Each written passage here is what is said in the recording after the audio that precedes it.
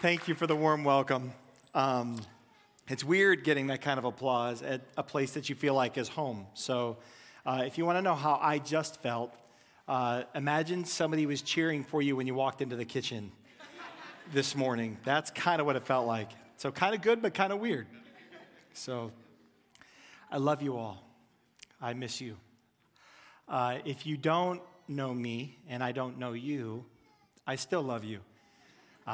Because you are who we were praying for when this congregation started. I got to be a part of the initial launch team for Sterling and all the iterations that this congregation was. I got to be a part of all of them except for the COVID version of it, which you all have weathered well. Seeing you now, there are a couple things I want to say that aren't included in the sermon that I probably, if I was a better planner, would have realized I wanted to speak to. The first is that I really do want to honor you and your leadership for thriving through COVID. I don't know if you know this, but if I'm a bit of a church nerd, and so I do lots of reading. I look at all the stats. I figure out what people are saying. I meet with other pastors. I find out what's happening, not because I have any significant influence, just because I want to learn and understand what's happening. And the last 2 years have been impossibly hard to lead through and to navigate, and that you all are still walking together as a testimony of God's faithfulness and your endurance in the faith. And so I know that if you were part of Grace Covenant pre-COVID, you could be discouraged by what feels like a remnant. But remnant is the beginning of revival. What happens is there will be a waning and an exit, and then there's a remnant who say, no, this matters and this is important, and we're going to bring about the kingdom of heaven everywhere that we go. We are going to encounter Christ, experience community, and extend the kingdom together. And as that revelation takes hold in your own soul, and you're able to carry that truth out with you into the community that you live in, then awakening occurs, and other people will come to the knowledge of Jesus, to come to know, trust, and follow him with their lives. And I just want to celebrate where you are, and I'll speak to that a little bit at the end of this sermon as well.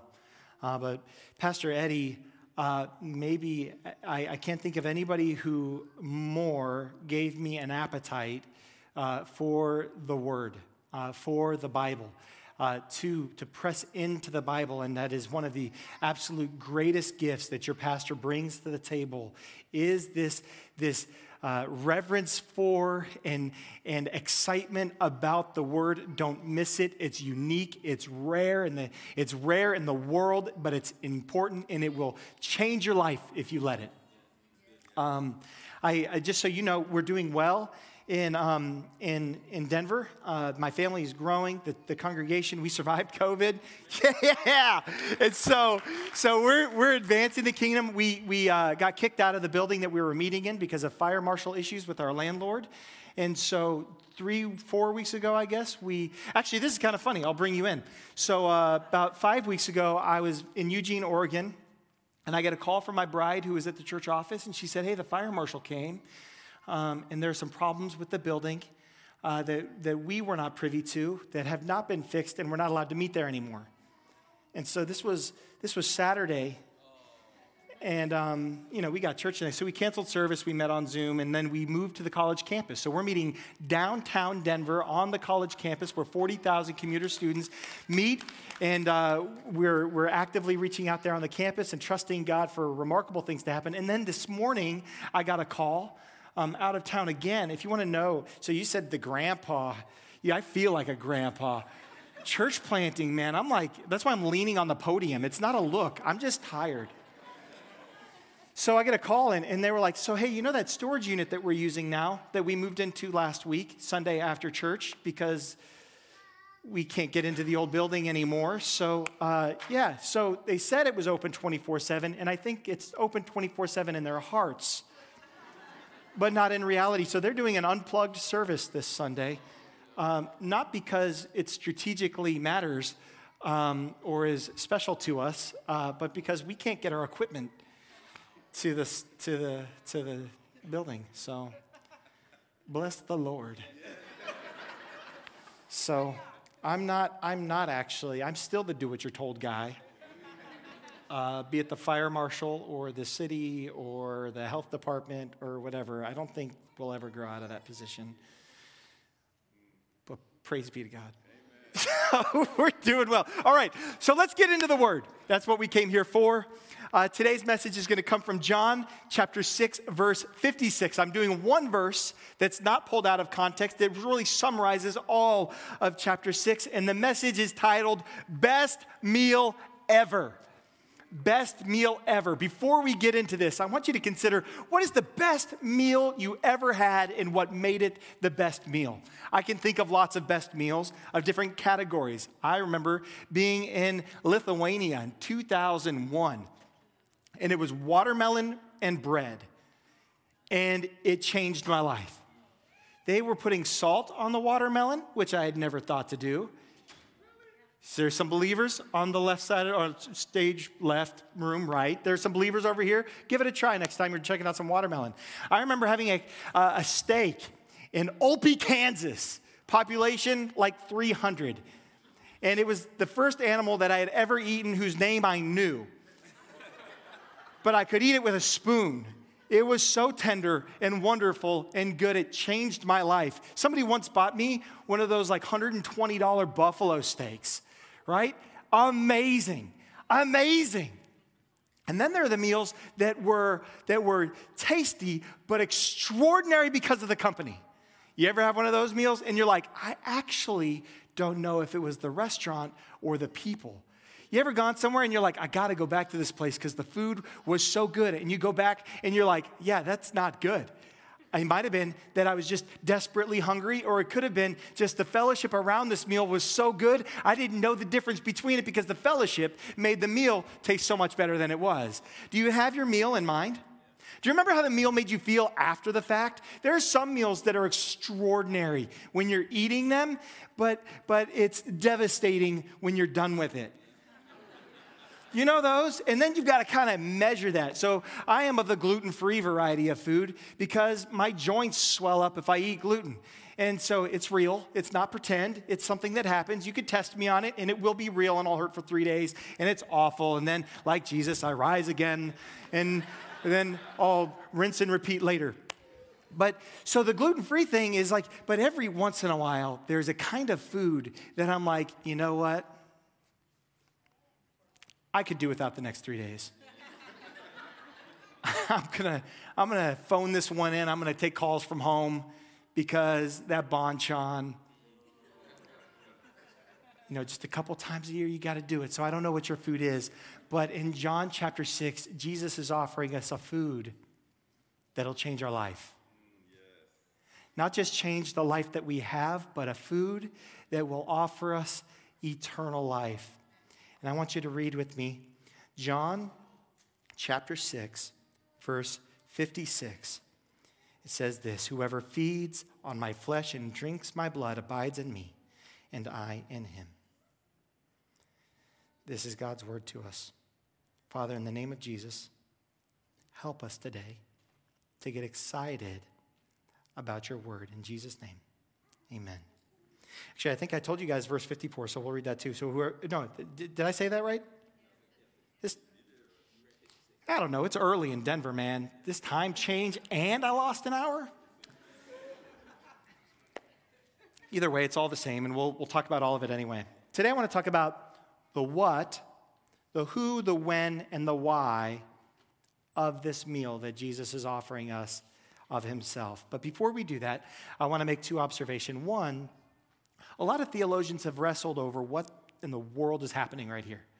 Are they talking about actual communion? Are they talking about transubstantiation, where like Jesus' body, where like we take the cracker and it turns into his flesh, or we take the blood or we take the juice or the wine and it turns into his blood? Is that what's happening? And then they wrestle with what really was he getting at? And I think oftentimes those kind of conversations actually get in the way of the point that he was trying to make. Observation number two, it really is as weird as it sounds. Like what Jesus is offering the people in this moment is as jarring as it could be. And let's not be so spiritual that we miss how absolutely insane this would have sounded to the people who were hearing it at the time. Now, Pastor Eddie has challenged you with some remarkably difficult ideas over the last couple of years. And through COVID, you had to wrestle with some very difficult ideas, but never did he stand up and say, the way to have eternal life is to eat me. Can you even imagine what that would sound like? Can you even imagine to a people who know that cannibalism is wrong and offensive and an affront to God to say, hey, the way that you're going to get there is not through my teaching, it's not through the law, it's not through these other things. Eat me and drink my blood. However, I can't make it that uncomfortable. But they would have been wildly caught off guard and made extraordinarily uncomfortable by that idea. And the context of this verse doesn't make it any easier. Sometimes when you look at the context of what's happening in the passage, you're like, wow, Jesus said a really hard thing right there. And then you read the context and you're like, oh, it makes sense. But when you look at this, you realize that all throughout chapter 6, he's talking about bread and life and everlasting life. And it really just sets up and he triples down on this challenge for them to eat his flesh and to drink his blood to receive eternal life. The context, if anything, he's like, you thought that was weird? Let me say it again. You thought that was a difficult challenge? Let me challenge you again and again. Let me reiterate this challenge. Let me reiterate this offer and this invitation to you again and again, making it more and more difficult for them to dismiss it. You know, if somebody misspeaks once, you're like, oh, maybe he didn't mean that. Maybe he meant something else. We'll sort it out later. Maybe that was really, some sort of deep thing that he was talking about. And then he's like, no, that's what I meant to say. You're like, no, Jesus, really, we're going to give you another chance to change your mind. And he's like, yeah, I said what I said, and I meant it. And this is what Jesus did in this moment. And this moment is an extraordinary one for me. I love chapter 6 because Jesus feeds the 5,000 with a kid's lunch, and they were like, let's make Jesus the king. And he's like, you're missing the point. I don't want to be your king in that way. I want to advance the kingdom of heaven. I'm not interested in that because that is something that is of this plane only, but I'm doing something far above and beyond what you could think. I'm doing something more important and more enduring and more lasting and more life-giving than anything that could be done in any human government. And then he walks on water, and he has this, because everybody's like, so they went across, the disciples left that moment, they crossed on a boat, Jesus didn't go with them, and then the next day they all see him over on the other side, and they're like, hey, there weren't any boats. How did he get here? And then, after both of these things happening, they had the nerve to ask Jesus for a sign. They're like, will you give us a sign? Now, if I was Jesus, I would have been like, you mean when I fed everybody with that kid's lunch? Or how about the fact that we're even having this conversation and I didn't take a boat? How about them apples? Not impressive enough for you? You want a sign? I'm the sign. And they're like, well, God gave manna to the Israelites in the desert. What are you going to do to show us that we can trust you? What are you going to do to prove that you're from heaven?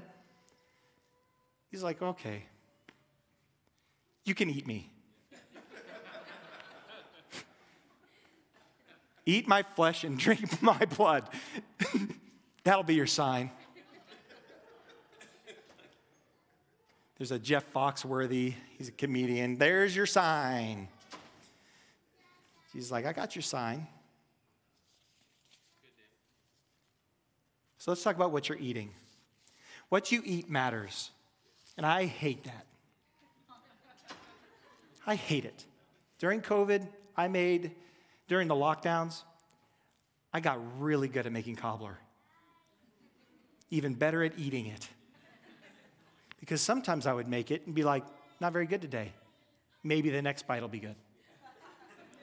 And you had to eat the whole thing. I had a friend who lost his sense of taste because of COVID, and somebody made him brownies, not special brownies, just regular brownies. And, the Denver thing, I get it. So he had these brownies, and he was like, so I couldn't taste them, and I was really depressed, so I ate the whole thing. And I was like, I get that. You're just kind of hoping the next bite will be the one that breaks through whatever COVID broke in his brain. And so I get that. But what we eat does matter. It does matter. So culture is largely shaped primarily by language and food. Have you ever noticed how important both of those things are? Pastor Eddie and I were talking today about the importance of our heart languages, and that I love it when somebody prays in their native tongue. Sometimes people grow up speaking one language and then they learn Christianity in another language, but there's a disconnect in their heart from what they know to be true in their spirit and their mind about salvation until they learn to pray in their native tongue, because there's something about the language that cultivates and shapes our heart's orientation towards things. And when I say heart, I do mean your mind, your will, and your emotions. So it doesn't just live here, but somehow right here in the most inner parts of us, it works best to point here, doesn't it? Can't we can just acknowledge that. So I know my heart is not here. It's physiologically, it's here. But there is that innermost part of us that David talks about in Psalms that needs recognition, because it's a longing that bypasses any biological system or process. Another thing that shapes it is food, and that's what I love about a diverse church is the food. Sharon, I'm not going to lie, I'm dying for some Indian food. I'm not going to lie. There's nothing like what you used to make, and I've tried all the restaurants in Denver, and I've left very disappointed every time. But there's something about the way their culture, in Indian culture, it intertwines itself with the food of that culture, where the food reflects the people and the circumstances and the moment and the geography. And when my family and I had COVID, we watched a lot of food documentaries. I heard about this mole that people make, and it grows on top of each other. You're like, mole, it's like 130 years of mole or something like that. And you're like, oh my gosh, that's amazing. And they just keep layering in the flavor, but it's all local flavors. So it's a mole that you can only get in this one little tiny village. And I'm like, I need to go to that village and eat that mole. They talked about this place where there are these ants that come out during the flood season for like 3 days, and they crush up the ants and they use them in the food, and they're like, there's no flavor in the world like it. And it's like, I need to know that flavor. Like in my mouth. I know it exists in my brain. I need to know it in my mouth. I talked to you about watermelon and salt, and you're like, I don't even think it makes sense in my brain, but you need to know it in your mouth. And what you realize is, what made that meal in Lithuania so special to me is that it was 2 o'clock in the morning, and we had just gone swimming in a lake under a full moon. And so I have enjoyed watermelon with salt and bread since then. Now of the gluten-free variety, so it's never going to be as good. But we've had that moment, and it was special, and it was shaping. But what made it special is that was their life, that was their routine, and I was stepping in to something completely unlike anything else I had ever experienced. A 5 o'clock dinner, rush off to soccer practice, exhaust myself, do the homework, and go to bed had been my life. And I was being invited into a way of life where they stayed up later, where they spent time laughing and doing nothing and then eating this last meal together at some obscenely late hour of night or early morning. And that was their routine. They were inviting me not just to have sustenance, but to be a part of their culture, to be invited into their family. Food is a program, and so when you eat certain food, it gets certain results. And so certain foods, like I alluded to earlier, you eat it and it makes you sleepy, like fast, right? You're just filled with instant regret. And you're like, oh, I'm not going to be good for anything after this. Somebody asked me yesterday, they were like, you want to grab some food before you head back? I was like, no, I got some work to do, and nothing I want to eat right now would be good for getting work done. And so let's not do that. Let's hold off on that, because I need coffee. I need, at 4 o'clock in the afternoon, I needed the program that was going to make me awake and get stuff done, right? So there's food that goes both directions. The diet that you're eating directly contributes to the amount of energy and life that you exhibit. Now, I'm talking biologically, but now let's move to a spiritual dynamic.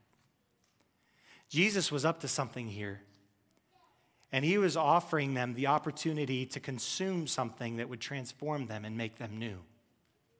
Something really remarkable about the food that we eat is that the food that we eat actually becomes a part of us. That's disturbing if you eat the kind of diet that I eat. I love nachos. There it is. If there's an over-under for nachos, it just happened. I love nachos. I love it. I love the melted cheese. I love the veggies or the meat or the whatever's on it. I love them. But then I think about the fact that those nachos are imprinting something on my body, and that's kind of troubling. When you realize that, like, you can look at the diet that somebody ate by studying their bones, you realize that the food you eat is marking you so deeply, it's all the way down on the deepest parts of you. It's written into your body. So that 150, 300 years, 500 years, 1,000 years from now, people will be able to look at your bones and know what you ate. That's troubling, isn't it? You're like, dang, I'm rethinking my lunch plans.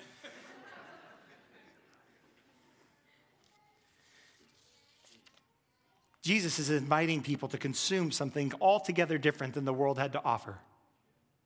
And he's saying, I want you not just to follow me. I don't want you just to be around me. I don't want you to be wowed by me. I'm not here to just give you signs. I want you to consume me. I want you to be so inside of me that I'm so inside of you that I reshape who you are in the deepest parts of you. Did you know that what you eat while you're pregnant, or gentlemen, what you eat when you're in the process of trying to conceive shapes the health of your contribution to getting pregnant?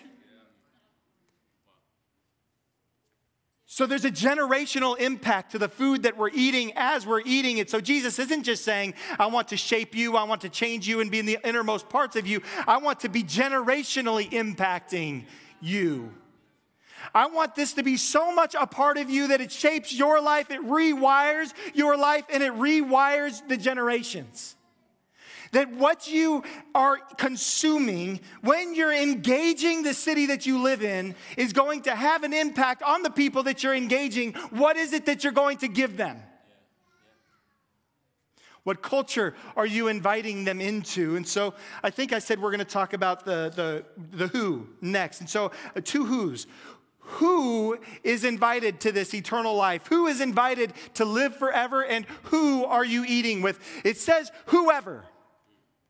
Y'all, this is great news. It doesn't say the pastor. It doesn't say the elders or the deacons or the worship leaders. It doesn't say the sound guys. It doesn't say the master's degree or the doctorate. It doesn't say any sort of degree at all. It says whoever is eating. Whoever eats of my blood and drinks or eats of my flesh and drinks of my blood, that is the person who will inherit this and be changed forever. So that is great news. And like I already alluded to, Jesus is inviting them not just as individuals to consume him and to be changed and transformed by him, but he's inviting the group of people to eat of him and to be transformed by him. And so what Jesus is after, I believe, right here is he's saying, I want you to consume me, and I want to be the thing that defines your culture so that you as a people who follow me would be substantively different than everybody else in the world. I want to establish a new culture of people who are feasting on my presence, who are feasting on my flesh, who are so consumed by my broken body and resurrected body that you're changed forever. And he's creating a new people who are going to be identified by that. Not just watermelon at 1 o'clock in the morning with salt. He's inviting them to feast on his blood and his flesh. He's inviting that to be the defining thing for their culture. That when you're together, you're going to be the kind of people that you invite people in to consume this with you. You feel it? I don't know. That was really exciting to me. I imagined something different in my mind. But it's like, do you get it? Are you following? He's inviting you all to be different and to be different together. And to allow the consuming of the word and the consuming of his presence to be something that makes you remarkably different from everybody else, so that when you meet somebody on the street, you say, hey, come with me to church. We're going to do something a little bit different than you've ever done before, but I promise you it'll change your life. It won't just change your life, but it'll change the generations.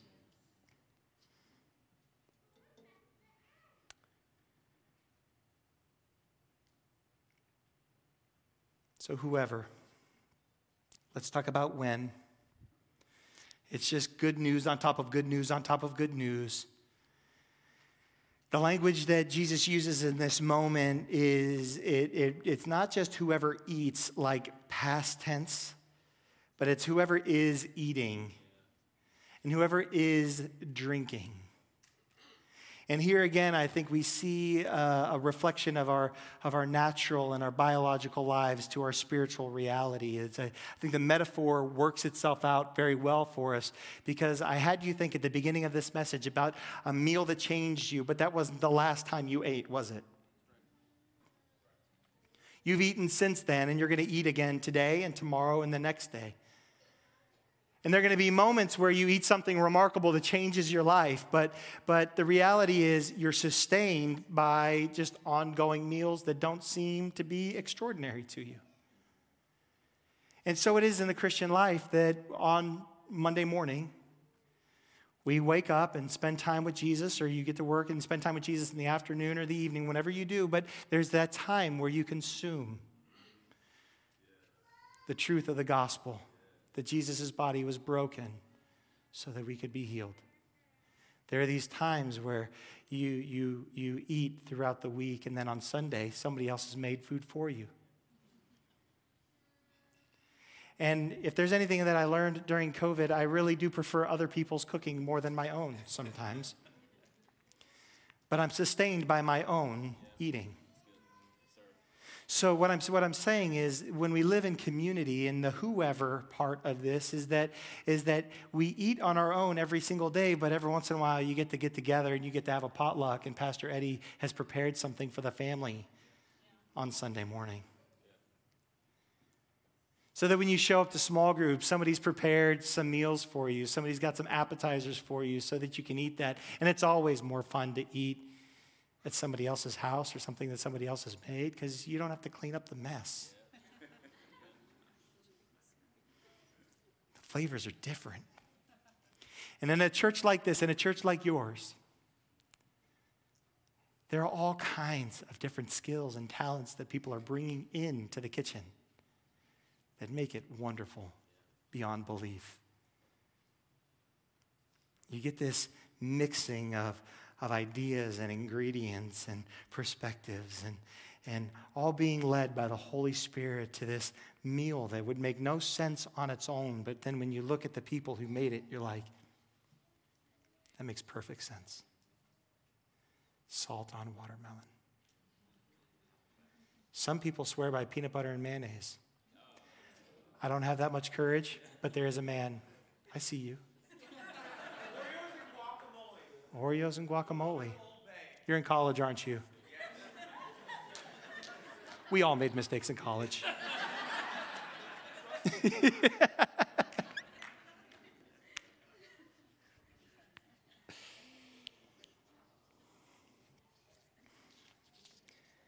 That's when we're eating.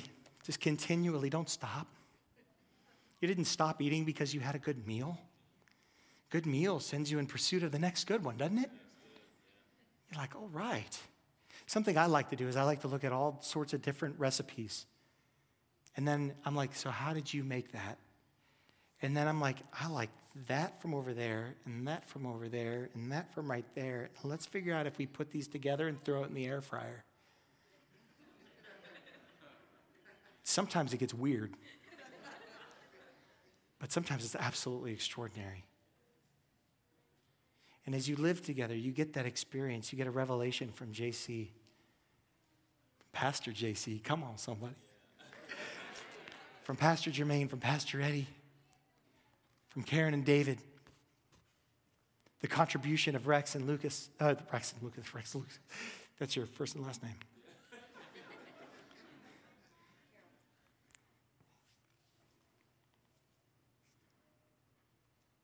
God wants to do something special here that will be birthed out of a people that are consuming him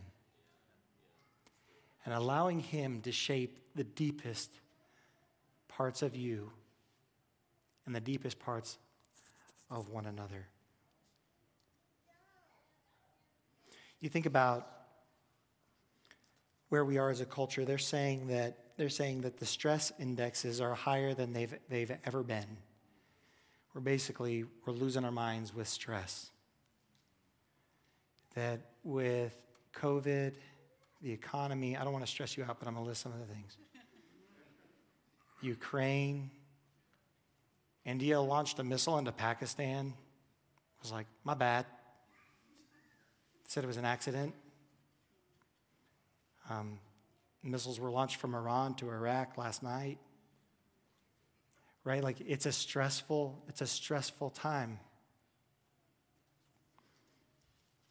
And if we're consuming CNN or pick your news source, if that's what we're consuming, and food has a program, the program's going to run in my body, and then I'm going to get the result of the food that I'm eating.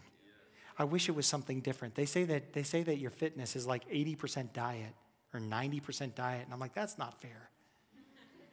Because I really want to eat whatever I want to eat and then work out and then make it go away, but I can't. Because I eat what I eat and then I don't want to work out. And that's not the agreement I have with food in my heart. But that's the reality of God's design for us, and God is offering us a different program.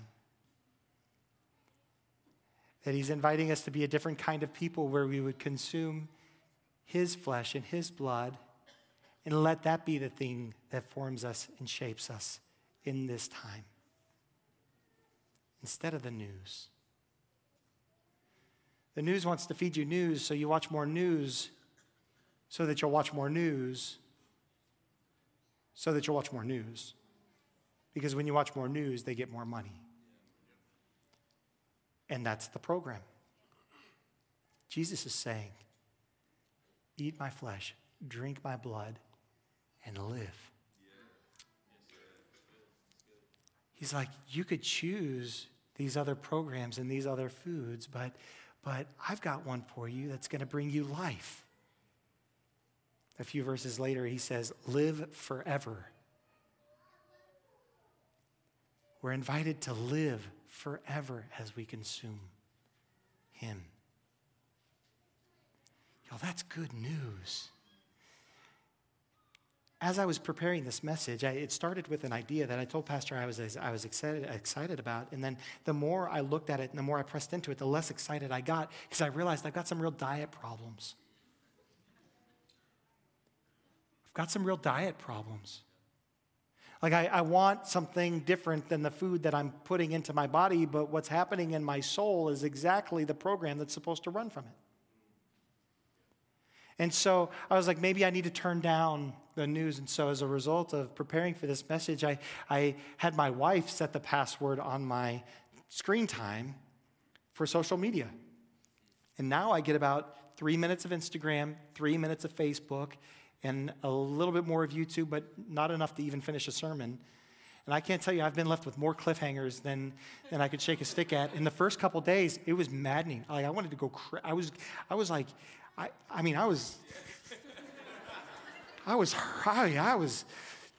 jonesing for some social media. I needed it so bad. I wanted it so deep. Like the deepest parts of me were like, I need Instagram. What's happening in Ukraine? I must know. Like I'm going to shape the policy or something like that. Like, well, God, it's so I can pray. Yeah, right.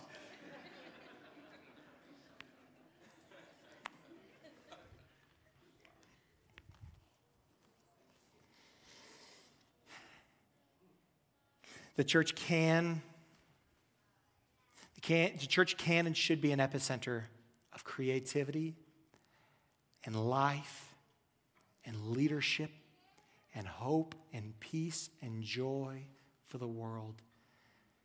But she will only be that. You will only be that. We will only be that if we make our primary diet one of the flesh and the blood of Jesus, of his humility and of his life. To let that be our primary orientation to the world. That together this is something that unites us and makes us different. That together we consume this. Together we delight in it. Together we look forward to the next meal.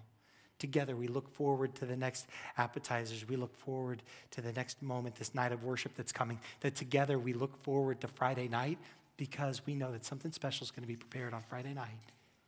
It's going to hit a little different than it hit on Sunday morning. It's an amazing thing, like I said, to have made it through COVID as a church and to be as strong as you are now. That alone is extraordinary. But that wasn't the finish line. Family, I invite you to a new starting line. And when I was in high school, I ran cross country. And before the races, we had these carb nights, and I'm all finished with this. We had these carb nights where we'd go and we'd just eat obscene amounts of pasta that we really didn't need for a 3-mile race. It's really what you're supposed to do for marathons, but don't let a little truth get in the way of a good meal.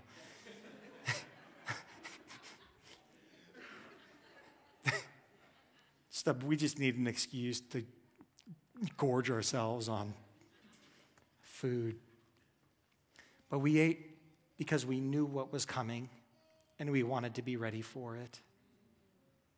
We knew that there was a race that we were going to run and we needed to eat certain food for it. Family, I introduce you to the race of the advancement of the kingdom of heaven in this city on the Route 7 corridor, to see this area transformed by the gospel so that you can first be transformed by the gospel, then see our city transformed by the gospel, all because we change our diet. And we allow that to be the thing that shapes and forms us. So how do we do that? We do that by eating together. We do that by getting in the Word by ourselves. We do that by remembering the goodness of our risen Savior throughout the week. We do it by praying in the car. We do it by meditating on His Word. We certainly do it by taking communion. And I mean, how cool is communion when you think of it this way? That what you're doing is you're actually taking that in and it's actually going to become a part of you. Like your body's going to break it down and it's going to take it and it's going to like shove it into you. And okay, one last thought. I'm sorry, Pastor. I'm just so excited seeing everybody. Last thought. Food has a program, and if you run the program, it works. So you eat an apple, you want to walk, right? Like you can walk. You've got energy to work. Do you know what happens to things, to the program that you don't run? So let me say this differently. I'll just say it bluntly. If you eat more than you work, you get fat. And I would encourage you that there's a risk of eating that's all that you do. And you forget that the eating is so you can do the work ahead of you.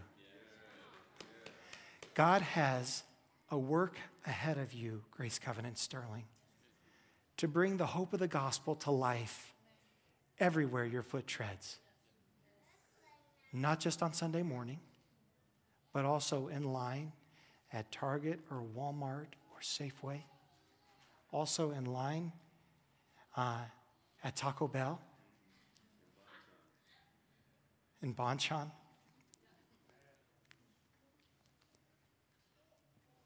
God has work ahead for you, and the food He has prepared for you to accomplish this work is Himself.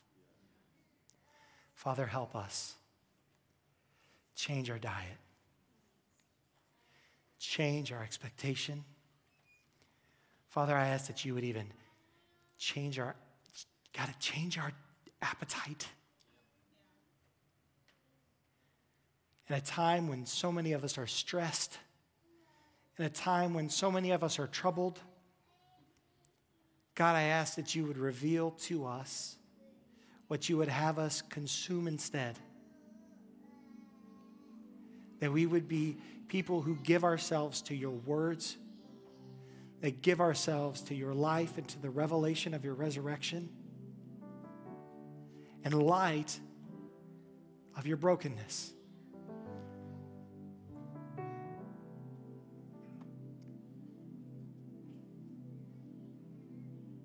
Father, I ask that you would release us from a sense of overwhelm, and that the invitation to feast on your presence,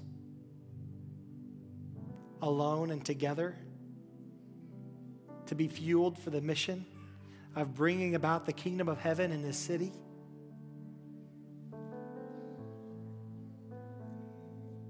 God, let that be an invitation that doesn't grow old or faint or weary. For the weary person today, the body and blood of Jesus is better than an energy bar. It brings life.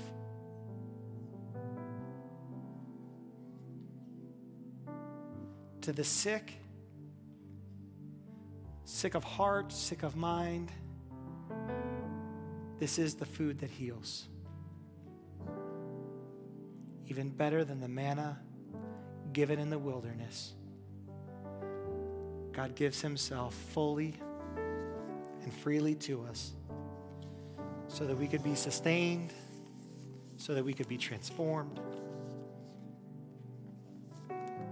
in this life and for the life to come, according to his loving kindness. In Jesus' name.